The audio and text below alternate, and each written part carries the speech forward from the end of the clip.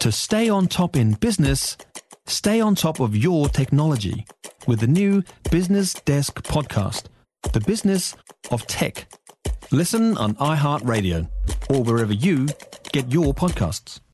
You're listening to the Sunday Session podcast with Francesca Rudkin from News Talk ZB. It's been reported police call-outs to just 5 Rotorua motels jumped by 967% between 2016 and 2021.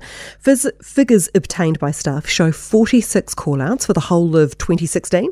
In 2021, that number had skyrocketed to 491. It's also been reported the initial request for the figures was turned down by the ministry in 2022, and after an investigation, the Ombudsman has ruled that there was no ground to refuse this request. Rotorua MP Todd McClay this week held a public meeting to discuss the local crime issues. He is with me now. Thanks for being with me, Todd. Good morning. Good morning, Francesca. Hey, what did you make of these figures? It's such a big increase in call-outs, isn't it?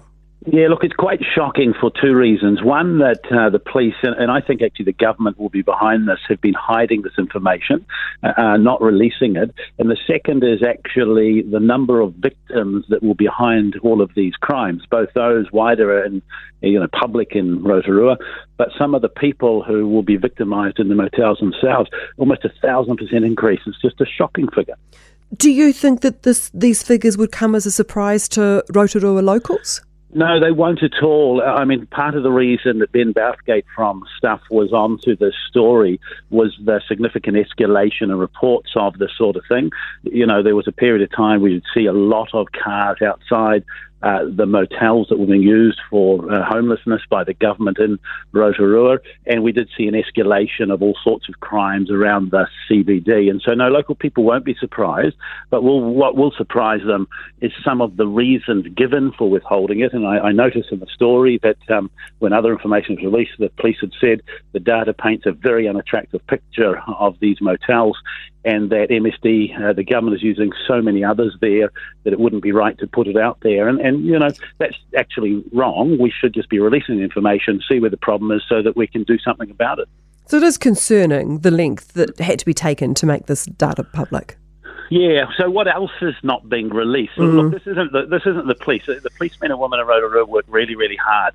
They're doing everything they can to get on top of this. But, we've got a situation where we now know through questions in Parliament that the Health Minister has been stopping the Health Ministry releasing information about wait times in A&E. The Education Minister has been stopping their department releasing information about, schools and qualifications and so on, and now the police as well. This points, to my mind, towards the government not wanting bad information to come out because it doesn't look good, and actually for the citizens of Rotorua and elsewhere, it's just not good enough.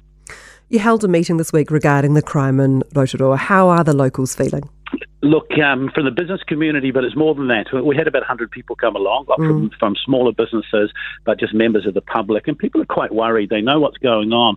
On the surface of it, Rotorua is still a very safe place. It's a great place to live. And there's, amazing, exceptional people there.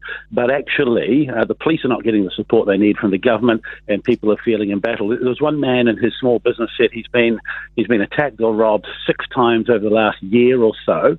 And he said he moved to New Zealand many years ago to raise his family. He doesn't want his kids to grow up here anymore. And that's just, it's actually sad when you consider 6 years ago, New Zealand was a safe place. Todd, how long has this issue been going on for? How long have we been using these motels for emergency housing?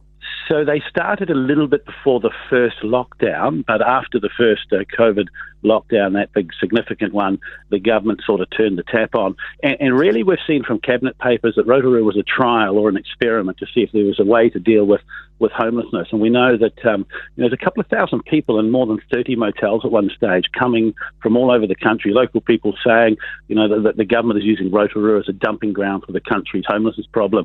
Of course, as a result of that, the care and attention that was needed for people who, in many cases, were quite vulnerable themselves in these motels, wasn't put in place. And so, you started to see more deprivation. You started to see kids not going to school. You started to see crime, petty and otherwise, increasing as a result.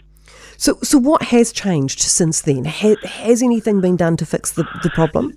So two things. A corner has been turned. We held a very large public meeting a couple of years ago to draw attention to it, and it was more the residents in the area who I gave an opportunity to come in and speak up about the effect it was having upon them. The government finally last year said they would stop sending people there and would try to slow it down a little bit and use fewer motels. The problem is some of the motels the government have contracted directly. They don't call them motels anymore. They now call them transitional housing, but the issue is still there. And so, look, Rotorua is feeling better about it because the government stopped sending people from all around the country and dumping them in Rotorua, but we still have people there. There are still challenges. And actually, what the public meeting said the other day is, these people now, if Rotorua is their home, they have rights and obligations. We do want to care for them, but our police force in Rotorua needs support from the government to be able to do their job, to start cleaning the town up. And there was a very clear message. Rotorua didn't used to be like this, and we need to give police permission to clean our town up. Okay, so that's what I was going to ask you. I'm sure that the police are feeling pretty helpless and frustrated with this situation. So what do they need? Is it more people on the ground? Is it what do you think would make a difference to the police? It's two things. Yes, more police would make a difference without doubt, because as the population's grown, and particularly the type of people the government's moved into Rotorua, their workload has increased. But the second thing they're saying is there has to be a consequence. So there's examples of, there was a group of young people, 3 or 4 of them, that broke into 3 dairies one night. The police caught them, arrested them. They were released the next day. They went back and did it again. So there's a feeling amongst many that actually doesn't matter what the police do. If the government has a policy where for serious violent crimes, which went up by almost 100% over the last 6 years in Rotorua, if all that's happened is you get put back in the community, then actually if there's no consequence at all, people will keep committing crimes. Here's another example through the newspapers. There was a woman who was involved with gangs who was involved in a serious gang beating over drug money. She was given 12 months home detention in a Rotorua motel paid for by the taxpayer. That sounds like a holiday, doesn't sound like a consequence. So police need the support. They need the government to back them up. And the message we gave in the public meeting the other day is that actually a national government will give police permission to clean the town up. We'll support them because Rotorua is a great place to live. We just actually got to get on top of some of the challenges we've got at the moment. I mean, we have some amazing examples of what could be done for homelessness in Auckland with Homeground and in Tauranga with Tuianga. Why aren't there more substantial plans being put into place to help our most vulnerable? Yeah, look, that's a really, really good point. And I think what's happened is the government probably is surprised by how quickly the problem grew in Rotorua. And I hear from other MPs a little bit embarrassed, If you take a couple of thousand people and dump them in one place, then of course you're going to get worse outcomes. If anything, you make the situation worse.